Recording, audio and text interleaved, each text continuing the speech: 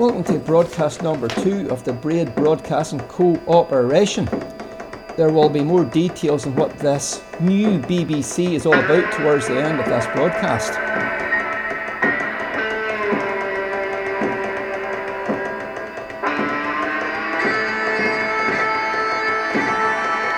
Broadcast 1 was an overview of the life and works of Robbie Burns to celebrate the 262nd anniversary of his birth on January 25th. Broadcast 2 continues on the theme of Burns with a look at how he cherished freedom. The genius of Scotland's immortal bard has appealed to many folks for many different reasons. He had an exceptional ability to deeply understand humanity and to express his observations through his advanced skills in verbal and written communication. He was able to reach people from a wide range of social, political, religious and philosophical backgrounds.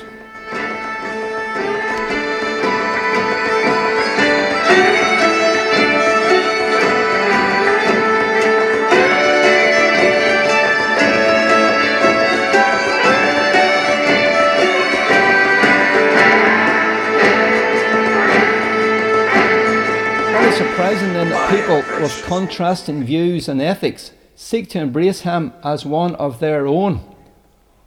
What is it about this 18th century bard that still makes his life and works so relevant to this very day? Those who do not fully comprehend all the complexities of Burns believe that he was a mere happy-go-lucky chancer with an extreme passion for whisky and women. The same people miss the extent of his sincerity and his love for the woman. His love songs were certainly addressed in broadcast 1.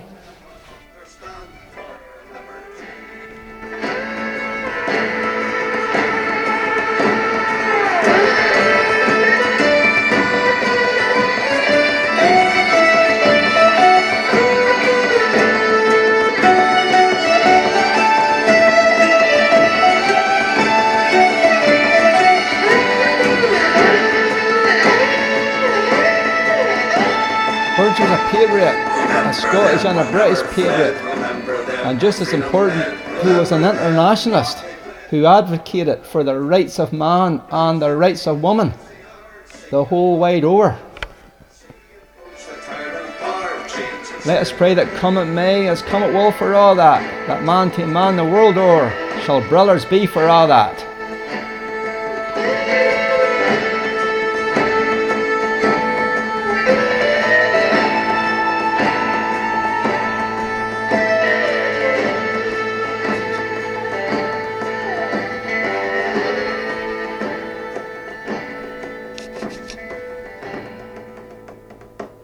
His song, A Man's a Man for All That, gives great insight into his thoughts and beliefs in basic freedoms, in basic rights, in equal opportunity for everyone of every class and every creed in every part of the globe.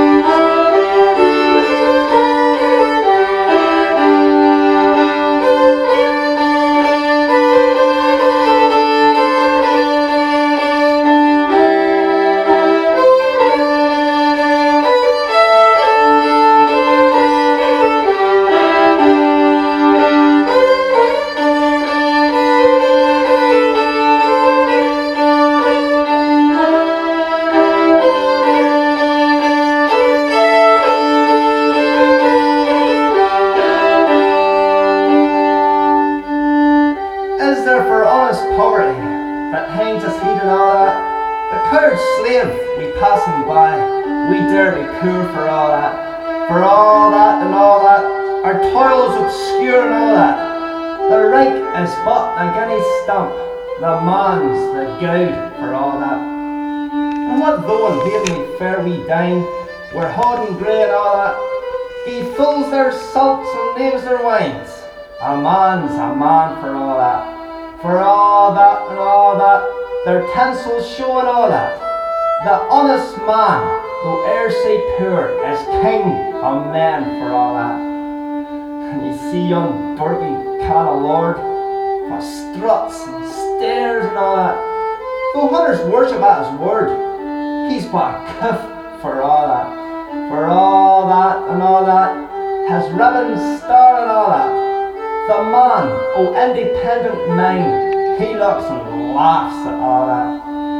And a prince can mark a build at night, a marks, duke and all that. But an honest man's a business macht, get faith he manna for that. For all that and all that, their dignities and all that, the pathos, sense and pride of worth are higher rank than all that. Then let us pray that come it may, as come it will, for all that sense and worth for all the earth shall bear the gree and all that. For all that and all that, it's coming yet, for all that man to man the world o'er shall brothers be for all that. His cosmopolitan and universal outlook, however, was not in contradiction to his belief in democracy and freedom. He had supported the ideals of the French and American revolutions of his lifetime, where he challenged the regimes that restricted the democratic rights, the sovereignty and the liberty of the people. No taxation without representation was the rallying cry for the American revolutionaries, many of whom were of Scots and Ulster Scots descent. Following the American Revolution, he penned an ode for General Washington's birthday, and he posted it off out across the Atlantic to congratulate the first president of the United States of America, the first president of the free world. In his ode, he took time to lament the decline in the spirit of freedom among his kinfolk in Scotland. Thee, Caledonia, thy wild heaths among, famed for the martial deed, the heaven-taught song, to thee I turn with swimming eyes. Where is that soul of freedom fled?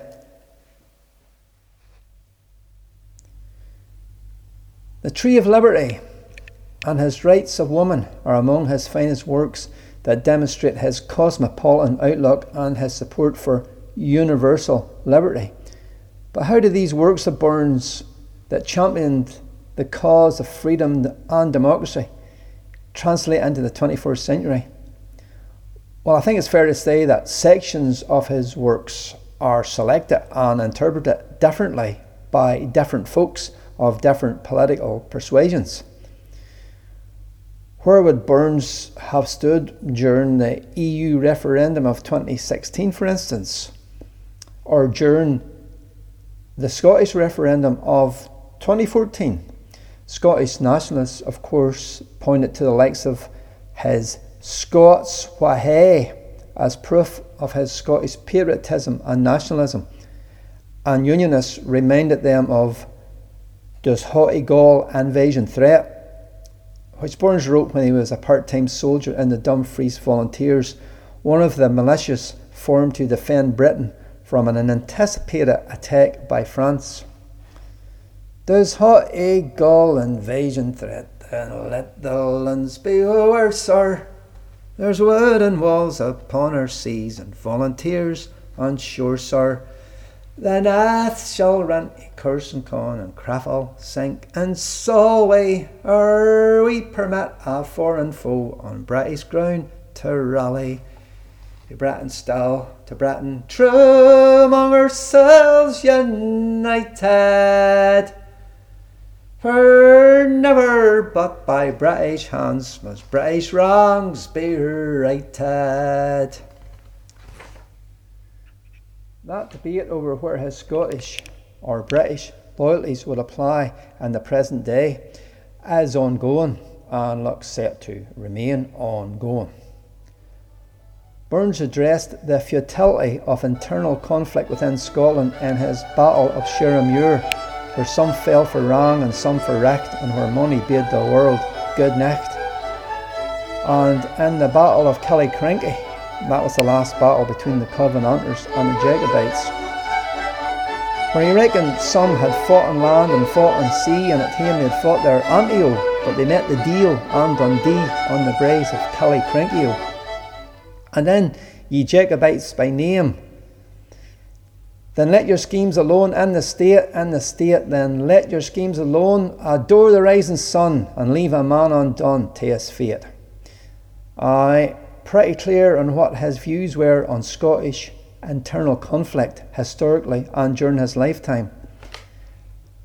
In these present day times, however, when the world is divided between those who embrace the cause of globalism and those who do not embrace the cause of globalism, the last verse of Does Haughty Gaul Invasion Threat has considerable relevance. He says, "Who shall not sing God Save the King shall hang as high as a steeple, but while we sing God Save the King, we'll ne'er forget the people."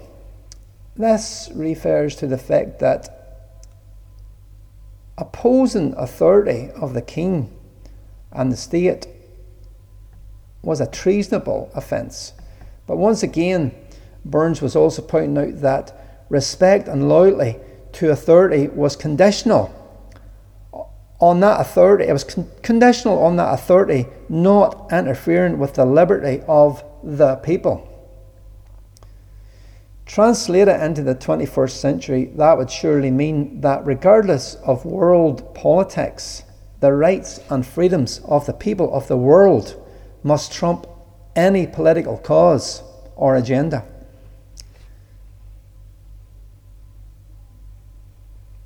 Burns was a Presbyterian who challenged the hypocrisy of the elite rulers of the Orthodox Kirk. He called out the virtue signalling of the rigidly righteous and the unca good. The church today no longer has that level of dominance over the congregations, over the people. But if Burns was around today, he no doubt would easily seek out and locate other new rigidly righteous elites, other new age Puritans, new age holy wallies, some new orthodoxy to take a swipe at with lines like, "Oh, what some power the gifty gies to see ourselves as others see us," and "the man o' independent mind, he looks and laughs at all that." Those who do not understand Burns think he was inconsistent in his values, merely in pursuit of personal monetary gain. Nothing could be further from the truth. He was faithful and loyal to his kirk and state, but just not at any cost. Burns was appalled at the notion of slavery, both historically and the international slave trade of black people that had developed on a huge scale during his lifetime. He often addressed the notion of slavery, including in Scots Wha Hae and A Man's a Man for all that. In 1786, he was offered a lucrative job in Jamaica. The position was in the sugar industry, which had connections to the slave trade. Now, Burns didn't go, but the fact that he even gave consideration to the possibility of maybe thinking serious about maybe going was enough. It was enough for folk in recent times to call for his statues to be torn down. That is a thing nowadays. And there are statues of Burns right across the world, even in far off Ballarat in Australia. And you can't get much further away from Alloway or Dumfries than that. Folks said the reason why he didn't go to Jamaica was because he had a fear of the water. that he never set foot onto a boat. Now that's contrary to folk tales of Ulster, tales that claim he sailed by boat and stayed overnight on separate occasions in the Ulster ports of Larne and Donaghadee and left his mark behind on both occasions. Now, there's no proof whatsoever that he ever did that, but the fact that somebody went to the bother of making up the tales is significant and shows just what a legend the Scottish bard has been and still is in Ulster. I think I'm getting off the topic a wee bit here. Where was I? Okay. Anyway, the possibility of him going off to Jamaica was in 1786, 1 year before William Wilberforce introduced the Slave Trade Act and began his campaign to abolish slavery across the world. In 1792, Burns wrote his Slave's Lament. In this song, he highlighted and empathised with the horrendous plight, the physical pain and the mental suffering of the slave, with such lines as, "It was in sweet Senegal that my foes did me enthrall, for the lands of Virginia, oh, torn from that lovely shore, I must never see it more, and alas, I am weary, weary, oh, the burden I must bear, while the cruel scourge I fear, in the lands of Virginia, oh, and I think on friends most dear with a bitter, bitter tear, and alas, I am weary, weary, oh." He was a Democrat who supported the rule of law and the authority of the democratically elected government, while openly challenging aspects of the system. He did not blindly bow in devotion to the establishment. He queried and challenged the status quo. He had a keen interest in the politics of his time, but was not a member of a political party. So in 2021, it still seems difficult for some people to understand that he was an independent free thinker who was genuinely open-minded, and that his support for any cause came with conditions.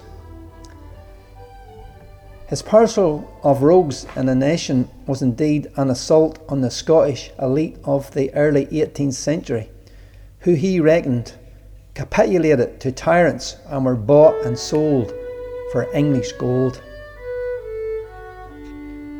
In the early 21st century, he could easily direct the same sentiments at political elites who are being bought and sold for global gold. It has no longer really anything to do with English gold or London gold or even European gold or American gold. It is the gold of the globalist corporations that is the issue for the 21st century. What would Burns, the devotee of liberty, think of the global lockdowns that kicked off in 2020? Or more importantly, what would he think about the fact that public platform for debate is being systematically stifled? That dissenting voices are being silenced and even cancelled? Well, the next broadcast of this new BBC will address that.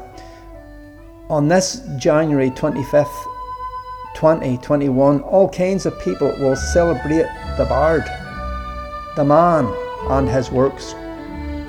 They will include loyalists, Republicans, monarchists, Jacobites, Williamites, nationalists, internationalists, unionists, liberals, Democrats, conservatives, communists, socialists, capitalists, corporatists, globalists, non-globalists, Presbyterians, humanitarians, Freemasons, farmers, civil servants, entrepreneurs, soldiers and peacemakers.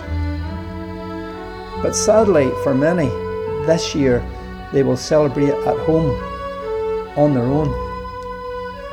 Burns said that freedom and whiskey gang together, but it might just be the case that it will be whiskey on its own for now. Each of these people who are celebrating Burns will focus on what Robbie Burns means to them. And that is all good, because Burns did have the uncanny ability to connect with all those types of people on some level. It is difficult for some folk to get their heads around this, and at the same time understand that he was a man of clarity who steadfastly stood for his principles. Rabbie was the man of independent mind. He was also not many things. He was not a sycophant who could be bought and sold for anybody's gold. He was nobody's lord. He was a slave to nobody, and would talk dunce for nobody.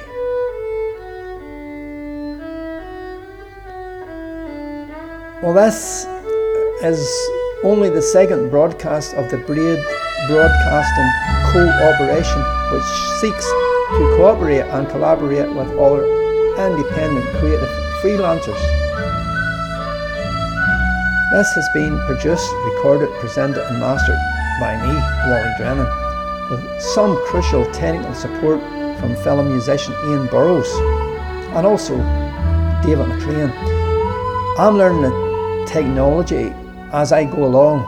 I suppose that's obvious. And Ian Burrows, he has very kindly offered to sort out my website and host these broadcasts from that site, www.wallydrennan.org. Broadcast number 3 will follow on from this theme of freedom and liberty in today's world. For regular email updates on future broadcasts and other cultural events, do sign up to my mailing list on the website www.wallydrennan.org. I do hope to see you all very soon.